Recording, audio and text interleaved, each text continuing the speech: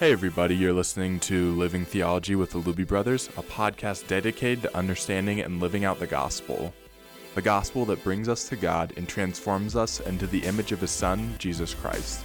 We are your hosts, Doug, Greg, and Mark Luby.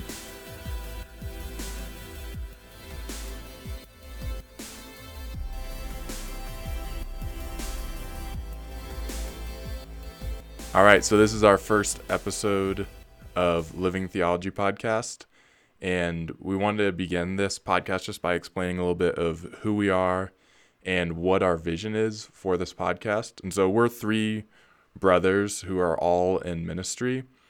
Doug and I are both also seminary students right now, but I wanted to just give a little bit of bio. So Doug and Greg, could you guys give a little bit of bio of who you are and what you're doing right now in life, and then I'll give a little bio of myself. Sure. I went to the University of Colorado Boulder along with each of these guys and graduated in 2011. And since that point, I've been on staff with the Navigators, which is a Christian ministry.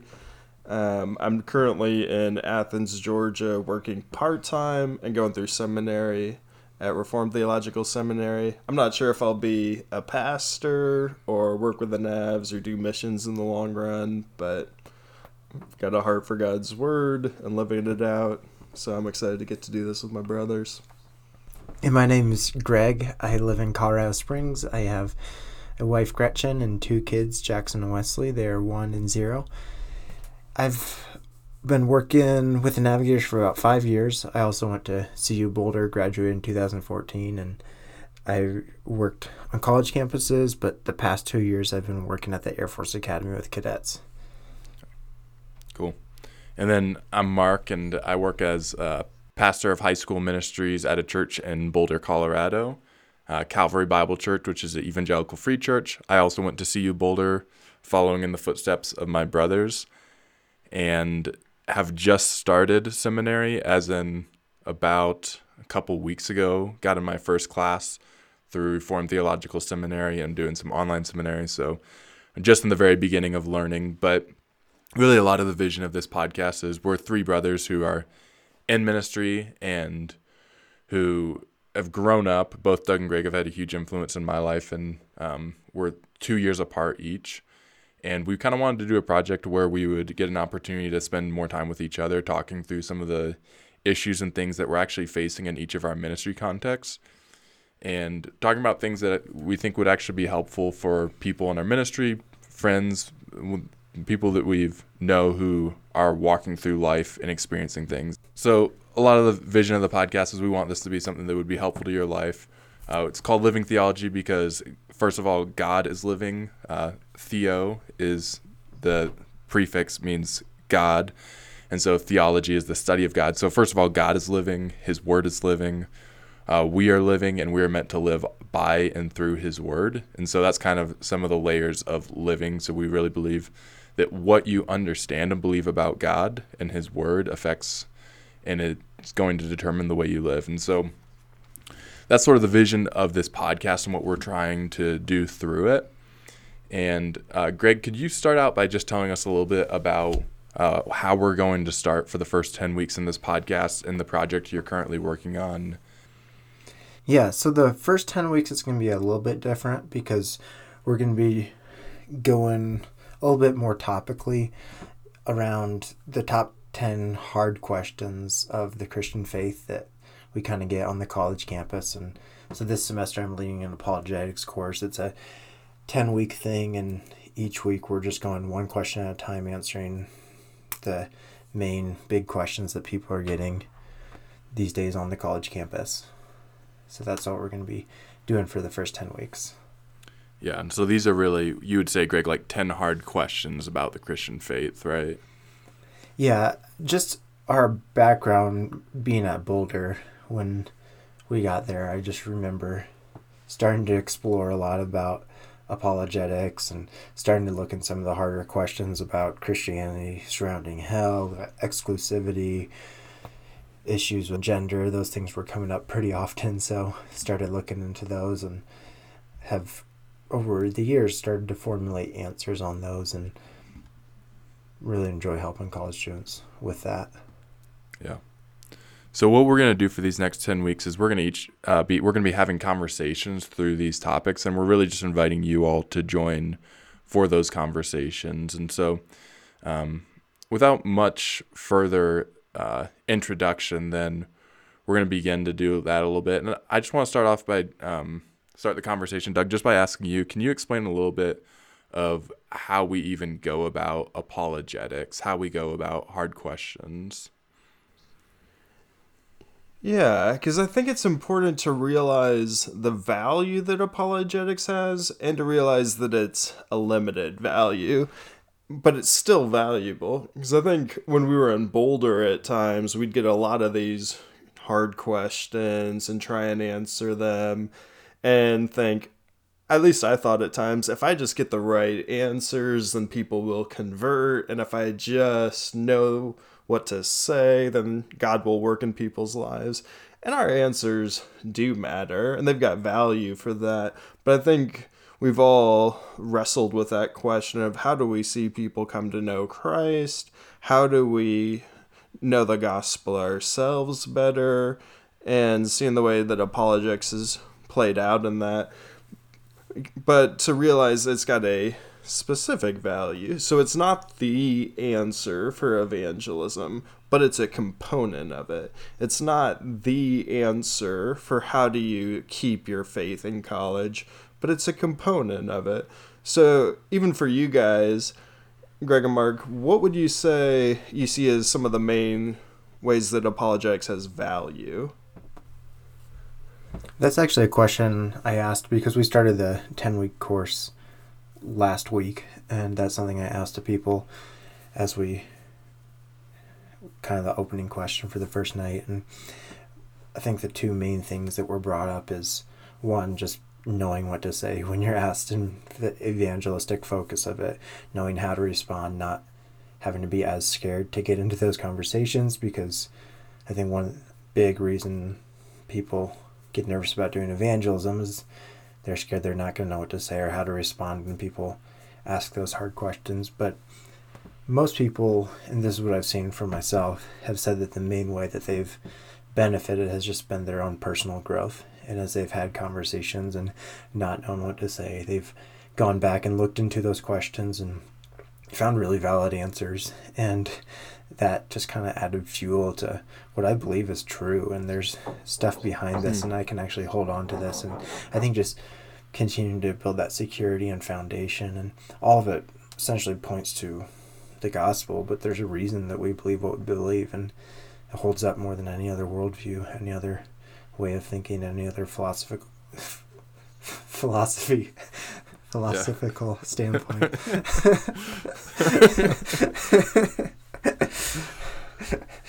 So, yeah, that's kind of logically standpoint.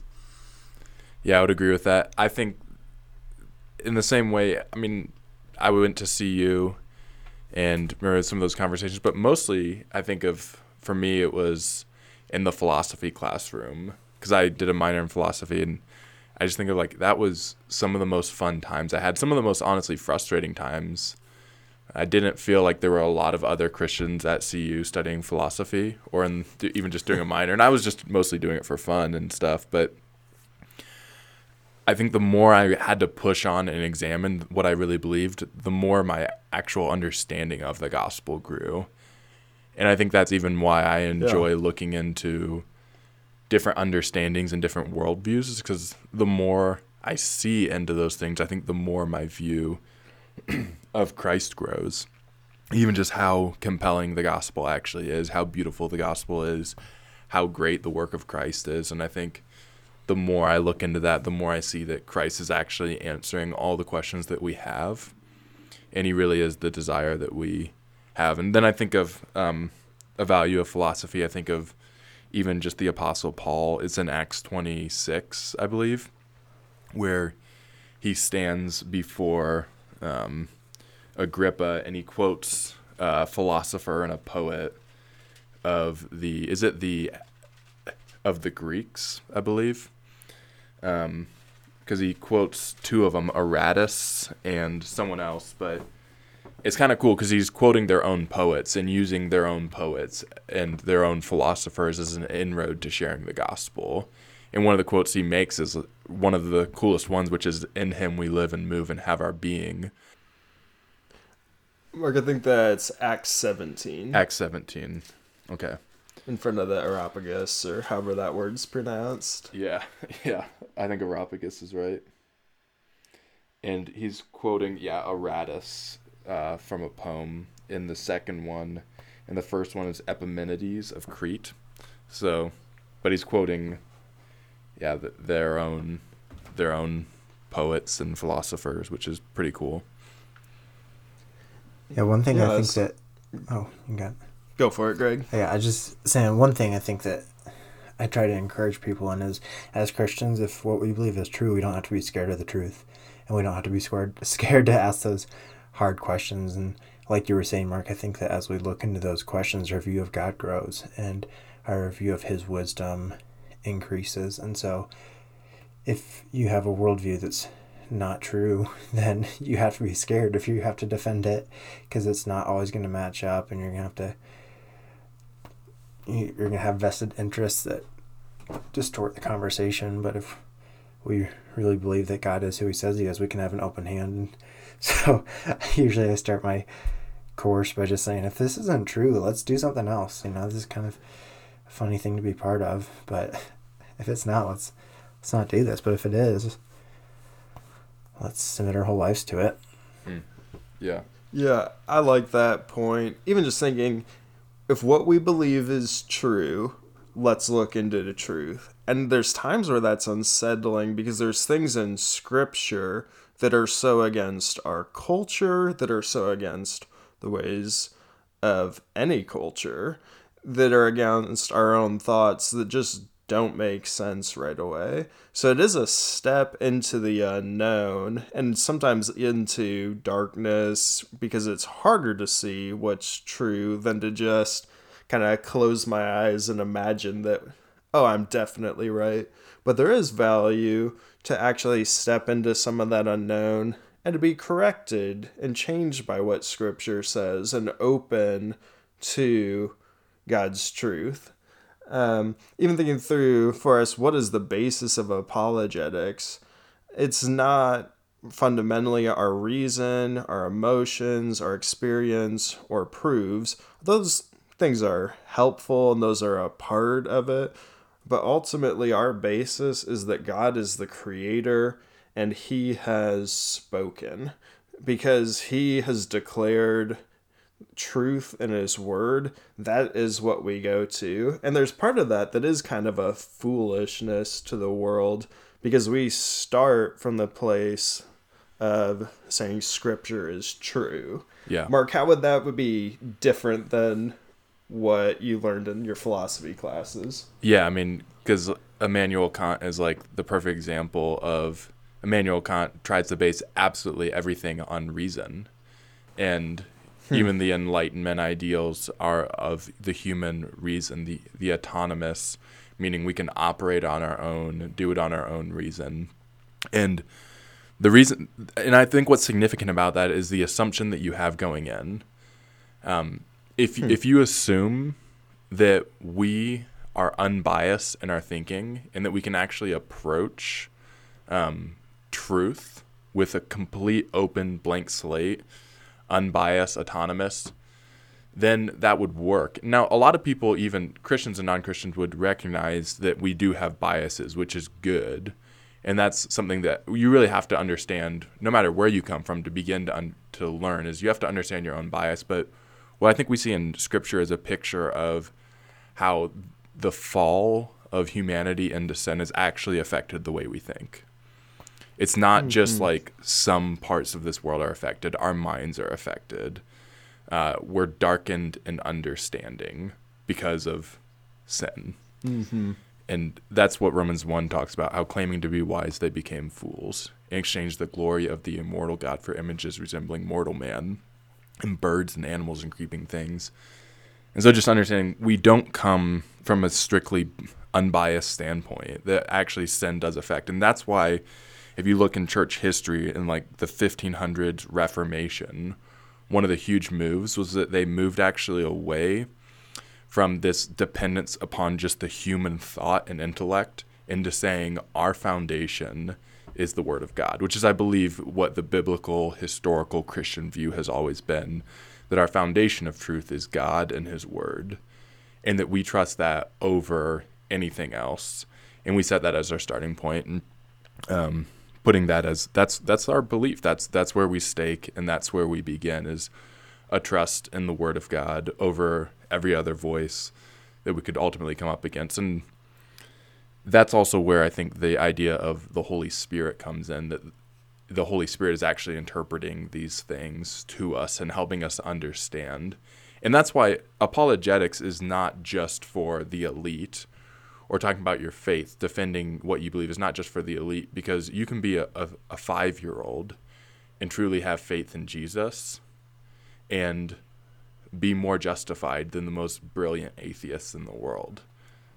And Doug, you've talked about this a little bit with, even I remember it with Jonathan Edwards and the way he approached sharing the gospel with people who didn't have a lot of like the background in Western philosophy and reason and stuff. Can you share a little bit about that? Yeah.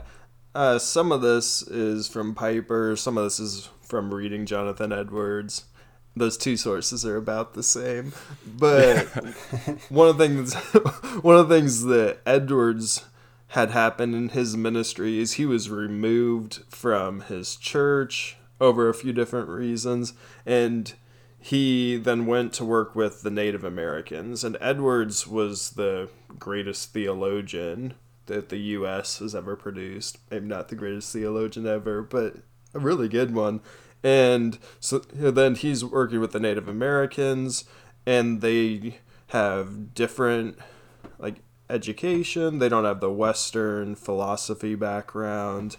They don't have Western history, and a lot of those things that kind of we can take for granted. And he's asking the question, if they don't have Greek history and philosophy, can they have a true and genuine faith or not? And he has to say, of course they can, because it's not dependent on Greek education or Greek philosophy. Our faith is dependent on Christ, and the Holy Spirit is at work to illumine us so that we can see the glory of God in the face of Jesus Christ. So can you genuinely have faith in Christ without understanding all of these things of apologetics, without understanding the history of Christianity and how Platonism influenced Christianity? Yeah, because it's not all about the mind. The mind is a part of it. History is a part of it. We believe that Scripture is true. So as we dive into these things, history, philosophy ultimately aligns with Scripture. But a genuine faith in Christ is possible for the 5-year-old as much as the doctoral candidate, is possible for those in an Eastern or a Western culture, for minorities, for the dominant culture. It doesn't depend on your education background, but upon the Holy Spirit. And I think I love 1 Corinthians 1 in this regard, because it talks about how the cross is foolishness to the Gentiles and is a foolishness to the world. And I think sometimes when we do apologetics, we're almost trying to empty the cross of its foolishness. Yeah. So, Greg, you mentioned people saying, I don't know enough, so I can't do evangelism. What do you think that comes from? I mean, I think in that regard, it's usually just a fear of... It can be twofold. One is maybe a fear of not knowing what to say, and so then maybe you're going to be disrupting their faith. Maybe they feel more justified in their beliefs, and so you're doing more damage than good. Or it can be more of a personal, like, I'm afraid to look into these questions because I don't really know, and they are a little bit scary to approach. So I'd say that's probably where, at least where I can come from in my nerves with evangelism. But that's just speaking for me. Yeah, because we've all said that apologetics is helpful for evangelism, and we all are in agreement on that. It's helpful to present Christ in ways that speak to the culture and speak to the general beliefs of people out there. But we also want to have the humility to realize some of what we believe will just be illogical to the world. The idea that Christ rose from the dead.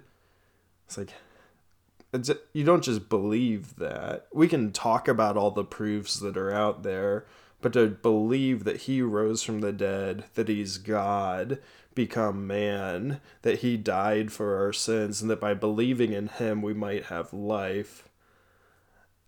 We can't just get there from reason.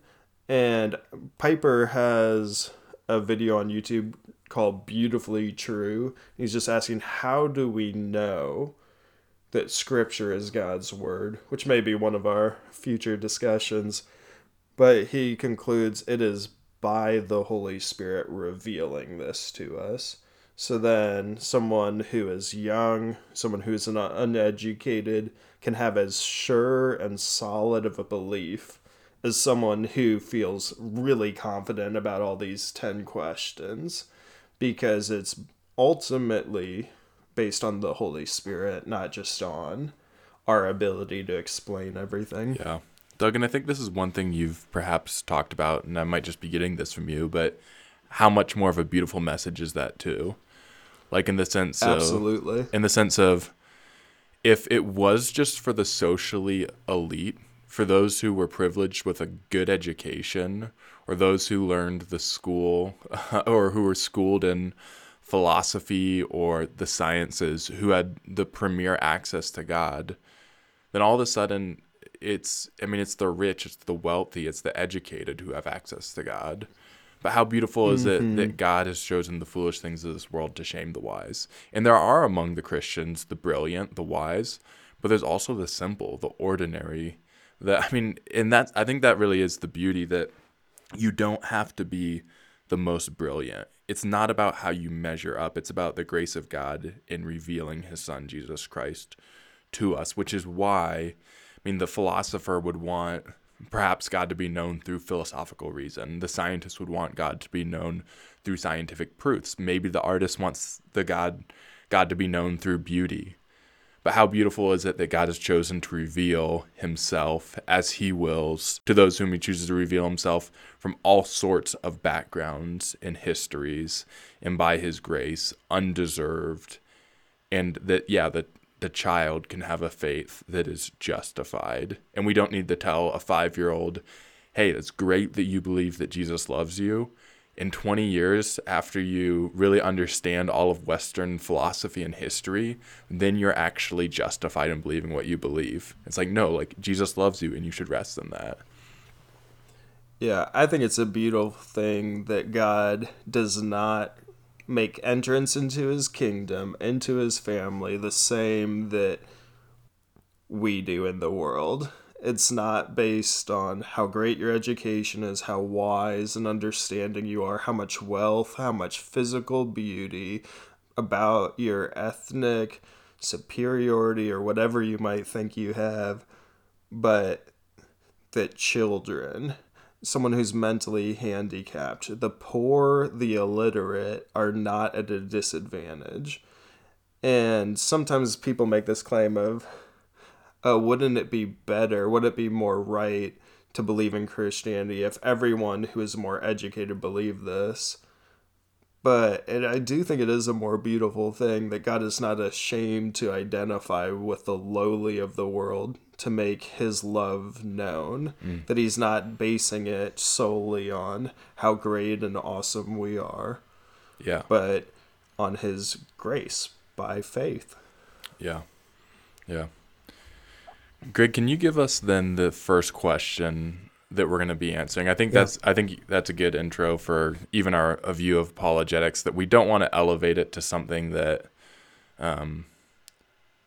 that this is the only way. Like, if you're not a brilliant apologist able to give a defense of the faith, then you're not justified in believing. But we also see a value, and I think one of the things is I will go to battle and give the best of my reason and the best of my thought to apologetic answers. And that's one of my favorite things to actually do, is to go and give the best of our thoughts. And so we're going to spend a little bit of time doing that. And so first question, Greg, can you give us that question again and sort of kick us off on that? Yeah, definitely. Yeah, so the first question here is, how can Christians claim to have the one true religion when there are thousands of others? Aren't all paths leading to the same God? I just felt like that's kind of a good starting point. Along the same lines, it's kind of, how do you know that Christianity is true and the other worldviews aren't? And it's pretty exclusive in its nature, so how do you justify that? Yeah. I think that's just a good starting point for apologetics, because if you don't understand the foundation of the truth of Christianity, you're not going to go super far in terms of its implications. Yeah. I was talking to one of my friends in Malaysia this summer on like my honeymoon trip, because Reagan and I got to go, and I was talking with this guy. He's from a Buddhist background and he's not a Christian, but we were just sharing what we believe and talking about it. I said, what I believe is intrinsically offensive, even just Christianity in this regard, is pretty offensive, because it's making the claim to be the one true religion, that salvation is only in Christ. It's like, what are your thoughts on that? And he was just responding and saying, thank you. That seems so evident. It just, of course that's offensive, but at least somebody's acknowledging that. And I just thought it was interesting, because he's aware that that ultimate truth claim means that I believe what he believes is wrong. So part of it is to just start by realizing there is an offense in what we believe here. Yeah, that's something I think is something that we almost in our minds want to get rid of, but it's just not going to be possible. And when you understand the gospel, there's not really a neutral response to it. And it's kind of impossible if you say everyone who accepts Christ is going to go to heaven for eternity, everyone who doesn't is going to go to hell.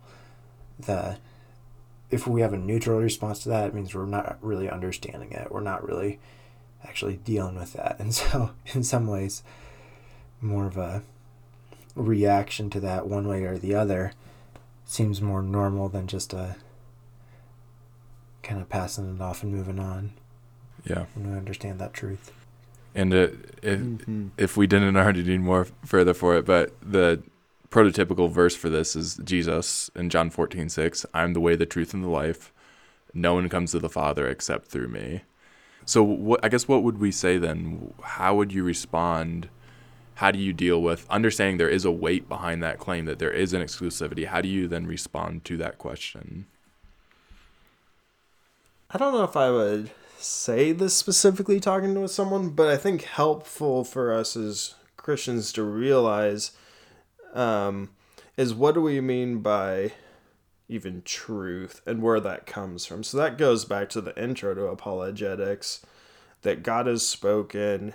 He is therefore creator. He has the right to do what he wants with his creation.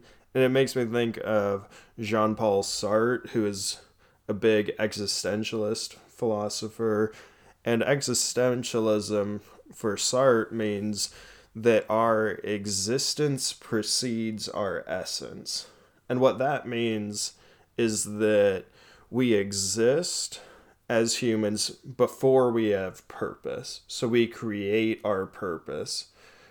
Something that has an essence or purpose before it exists is a hammer. A hammer is made to drive in nails. The hammer can't stand up and say, I want to run algorithms, because that's not what it's made for. It has a set purpose. In a similar way, Christians believe we have a purpose to know God, to glorify him, enjoy him forever. But culturally, we, for the most part, assume that our existence or our purpose is defined by us, that we exist autonomously, independently, and we get to determine what we believe is right. So then Christianity is saying that is not true. It's also furthermore saying every other religion's claim about our purpose is not true. So I think one of the reasons that this is so offensive is because it goes against one of our main beliefs that we are free to determine our own purpose. But we say that our purpose is given to us by God. And you'd say that purpose is what? Or what would you say that purpose is if you had to sum that up? I like the answer that the chief end of man is to glorify God and to enjoy him forever. Mm-hmm. Or Jesus in John 17:3 saying, "This is eternal life, that they may know you, the only true God, and Jesus Christ whom you have sent." Yeah. Yeah, so that's the reason that we have breath, basically. Yeah. One of the things I think with this problem or the question is asking what's the problem beneath the question. Because this is I was thinking about this lately as I was thinking about this question and how we might address it as we discussed. And one of the things I realized is everyone should understand that humanity has a problem. I mean, if you look at genocide, war, rape, like if you look at the way that the world actually operates in the world we live in, I feel like we should all, no matter what background you come from, be able to say, there is a real issue at the core of humanity. Something is not right. Mm-hmm. And I think really what it comes down to is what is the nature of the problem and what solution is actually a good remedy for that. And so I thought of an example. It's like, say I right now have a torn ACL and a torn meniscus. And so next Thursday, I'm going to go get a surgery to get that repaired. And the repair for the surgery is somewhat exclusive. It's like, I can't go in there and say, I want you to chop off my right arm and to fix this. Or I can't say, just give me some penicillin. Because the reality is there's really a limited number, or if not like one real solution to my ACL. Now, maybe he could choose he could use a cadaver for the tendon, or he could, I think it's going to be taken from my patellar and from my knee bone. And so that's where they're going to reconstruct it. And then they're going to either trim or sew up my meniscus. But even to think there's a problem and there's a solution, and the solution is exclusive. It's limiting. Yeah. And I won't tell my doctor or my surgeon, like, how dare you be exclusive? Like, why not give me a few cough drops and send me home? Because I know that won't actually work. And so I think the same is true when it comes to the way we address Christ and the claims of Christ. The way that we understand the problem itself is going to in many ways dictate how we respond to the solution of Jesus Christ, his gospel, him crucified and raised for our sins to give us new life. And so I guess even just pushing that then to answer this question, what is the problem? If Christ is exclusive, and I think that's fair to say, yet it seems there's good reason why he would be exclusive. So what is the problem at the core of Christianity that's being faced about humanity?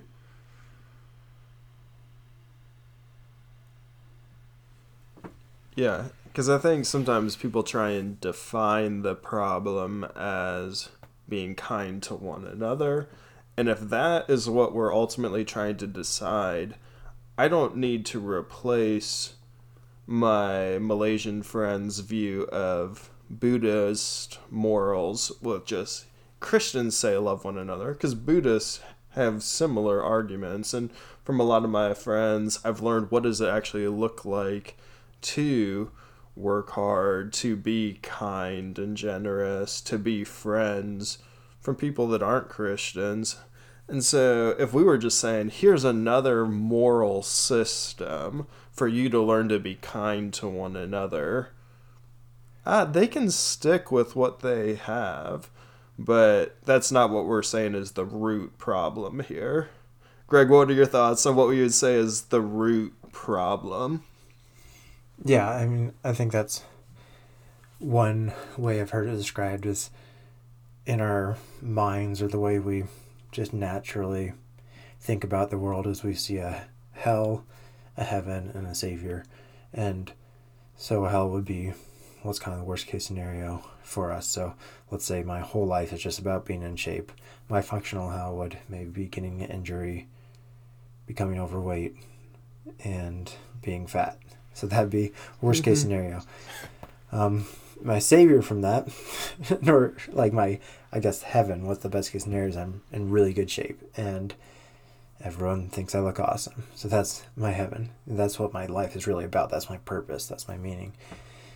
And so then your savior accomplishes getting you from one end to the other, and savior there would be myself, working out, eating well, good nutrition, those sort of things.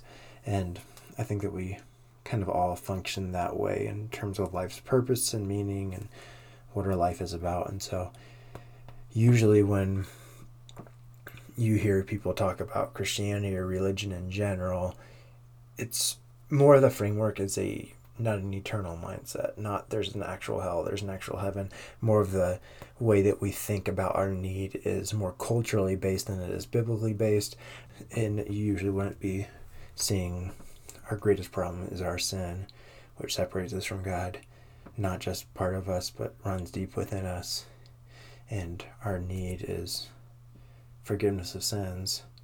And our greatest purpose is knowing God, glorifying Him forever.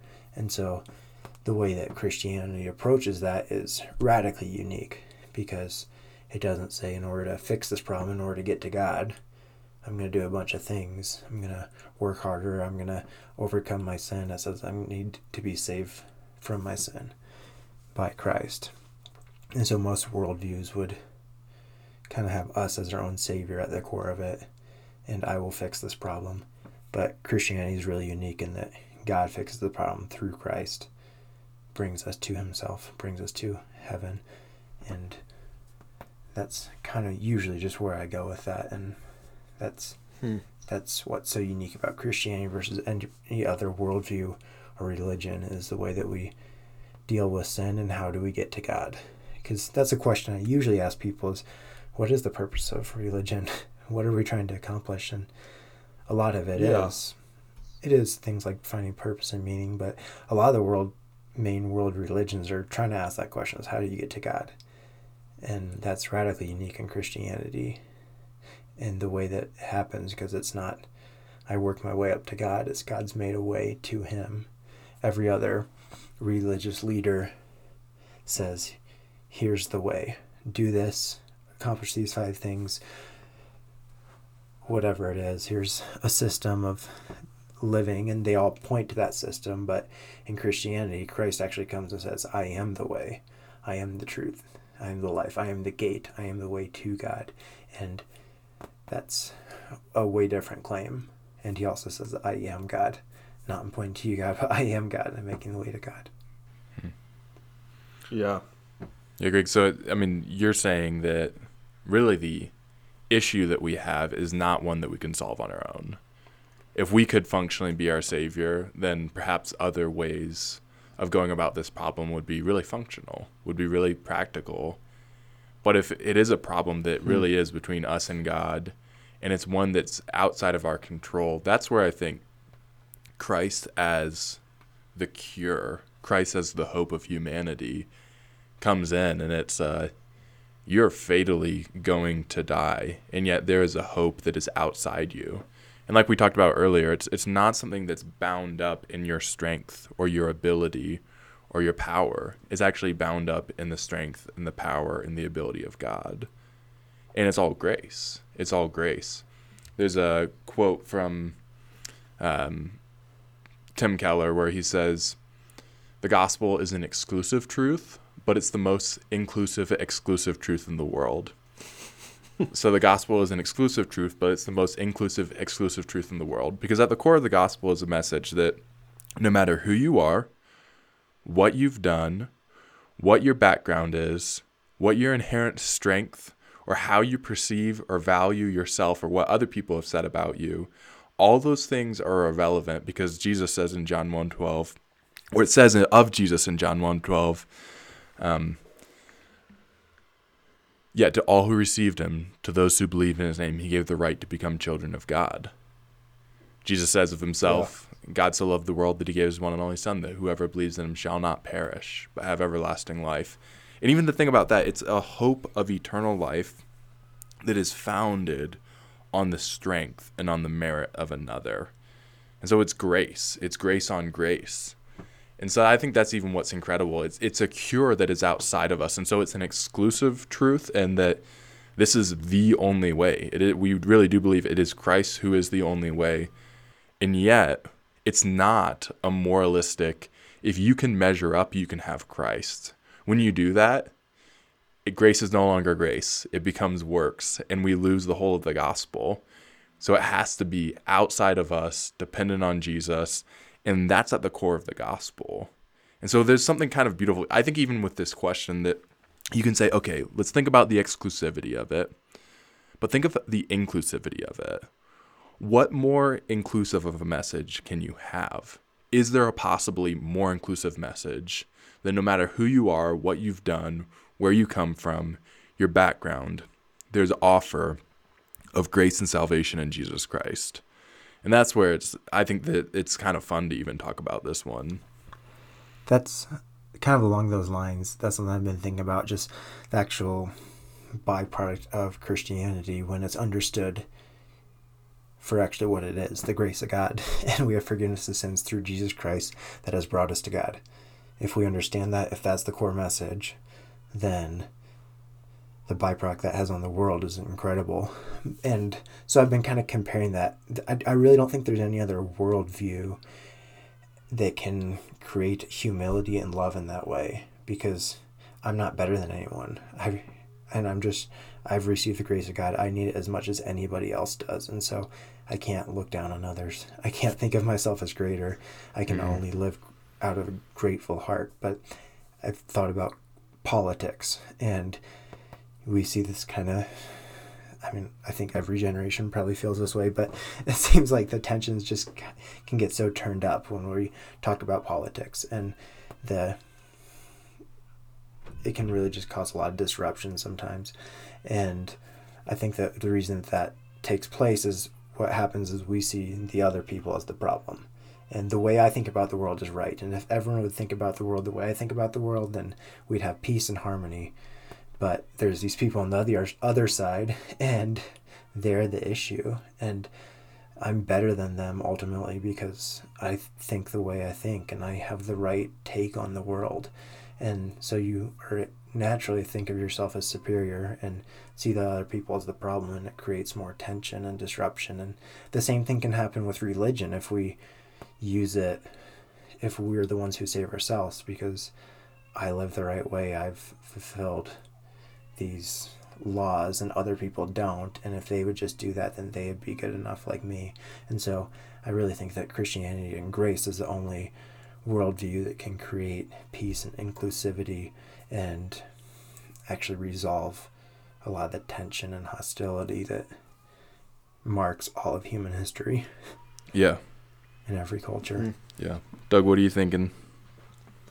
Yeah. I think just this idea that Christ did not come to give us a better moral system. He didn't come to create just a political power, but he came to put away sin and to destroy the works of the devil. It's not some just great teaching, although he has great teaching, and he shows us what it looks like to be truly human, to live out obedience to the Father, and that's a part of what he's doing. But to realize even just the incarnation, God becoming man and going to the cross for our sins, is truly astounding. It also shows us that we're not able to save ourselves. It couldn't be just some other human that goes through all of this, because our need was so great. So it takes God to become man, to live as the incarnate Word, to go to the cross and die. And I think the cross is one of the biggest pieces of just understanding the exclusivity of Christianity. Mm-hmm. It's an exclusivity that has a crucified Savior, who is accomplishing all of salvation on your behalf. Yeah, because if Jesus is coming just to make another way, well, the cross makes no sense. That is so horrific for just another way. But if he's coming to pay the penalty that we cannot pay, so that we can live the life that only he deserved, in union with the Father, in communion with him by the Holy Spirit, then the cross makes sense. So I think even to take this question back to the cross, if this isn't exclusive, why would God do this? That there's just a horror in that. Already people feel that there's a horror in Christ going to the cross and paying for our sins. But if he didn't have to, then it actually would be horrific. Yeah. And I think with most apologetic questions, that's always where I try to get to, is the cross and the message of the gospel. And if this is true, it kind of validates our religion. If it's not, then forget it. And so almost every apologetic question I just take back to, is Jesus who he says he is? And if he is, then he is the way to God, and his claims are true. Did he rise from the dead? If he rose from the dead, then I'm going to believe his take on spirituality, and then I'm going to believe that when he says that we need him and that he's the only way to be saved from our sins. So that's all the crux of it, and that's what I try to get to, is Jesus who he says he is? If Jesus is who he says he is, then he is the way to God. And so that's more of, I think, the approach that I take towards it. We need to explore that, and that's where I like to go. Yeah, and I think one thing I would say, Doug, is you talked about how it's, Jesus didn't come just to bring a moral ethic, but in a lot of ways, he did, also, and not just, but I think that's where the gospel is everything being made new through Christ. And so if we merely understand him as a moral teacher and not as the one who through himself is taking on the problem of humanity, remaking humanity in his image, then I think we miss that. But the reality is it is beautiful too then that we then as Christians fulfill the law of Christ, which is to love. We're given power, strength to live out a morality that I believe is fundamentally unique even in the world, and yet still coming through grace, still being channeled through the life, death, and resurrection of Christ, and the risen Christ who now lives and empowers his church for their work, which is pretty incredible. Yeah, it is a unique ethic. But if he just came to give us an ethic, then it's not unique. Totally. Because a lot of people have come to give ethics. But what we would all agree on is that Christ came, he lived this perfect life, and now by faith in him, we are accepted before God. And from the spot of acceptance, our lives are changed. We are united with him. We have the Holy Spirit. And this ethic of be who you are in Christ, be holy as God is holy, has to transform our lives. But to realize that that's not the foundation of becoming united with God. Yeah. Versus, I think you guys have said, a lot of these other religions say, perform, then be accepted. But Christianity, God says, you will be my people and I will be your God. And now we live in light of that reality. Yeah. And that's, again, a beautiful thing. I think one final way to end would be to talk just a little about even how the nature of truth itself is exclusive. To pull another Tim Keller quote, he said, all truth claims are exclusive. Saying all truth is relative, that excludes. Which exclusive truth is the most inclusive? Grace through faith. And so that's a quote from him. But all truth claims are exclusive. I was talking to some people about this yesterday. One of the examples was 2 + 2 = 4. How exclusive. You just excluded every other possibility. But that's how truth works. You can't really operate without exclusive truth claims. So what would be your guys' thought on that? Just the exclusivity of truth in general, and how that can possibly be used in conversations about the exclusivity of Christ. I mean, I think just kind of a lot of the focus when we're having apologetic conversations should be asking people their thoughts on things, because there's, like you were saying, there's probably a lot of assumptions going in. There's probably a lot of things that maybe they haven't thought through as much in their own life, but they're taking this fine-tooth comb to Christianity, so kind of trying to reverse that a little bit and seeing things like that they're seeing that their take on spirituality is the best take, and that any of us, we have naturally exclusive views. That's how humans are. That's how truth is. And so trying to maybe just ask some questions to get people to realize that is their take. And you were referring to that, of maybe if that's that inclusive truth and they think that all religions are kind of the same, kind of asking like, so are you saying that they're wrong when they say that their way is the one way to God, or their religion is the right religion, because they all claim that, and so that's not really logically coherent. Yeah. Seems like everyone's on some level exclusive with they make a real claim about something they actually believe. Mm-hmm. Yeah. And one other just thing that I think is important is that heavy questions like this and heavy truths of exclusivity, there are going to be heavy implications of that. And something I try to think of myself and also encourage others in, as you get to this point where you realize, okay, I believe Jesus is the way to God. I believe he is who he says he is. He's the only way. I can do one of two things with that. I can say, I don't like that. I don't really see how that's good. Therefore, I'm going to not follow what Jesus said. I'm going to make my own view of religion, make God what I want him to be. Or I can say, that's hard and that's heavy in ways. And there's things about that just don't sit super well with me. And yet I trust God. I know he's good. I know that on Judgment Day, there's going to be no judgment he makes that's wrong or unjust. And I'm going to trust that. I'm going to live my whole life just helping others know Jesus and pointing others to Jesus. And so that either leads us to disconnecting from God, pushing God out of our minds, remaking God, or it leads us to action. And I think that heavy truths, heavy implications of this question of exclusivity should lead us to committing our whole lives to helping others know Jesus, helping others know the way to God. Yeah.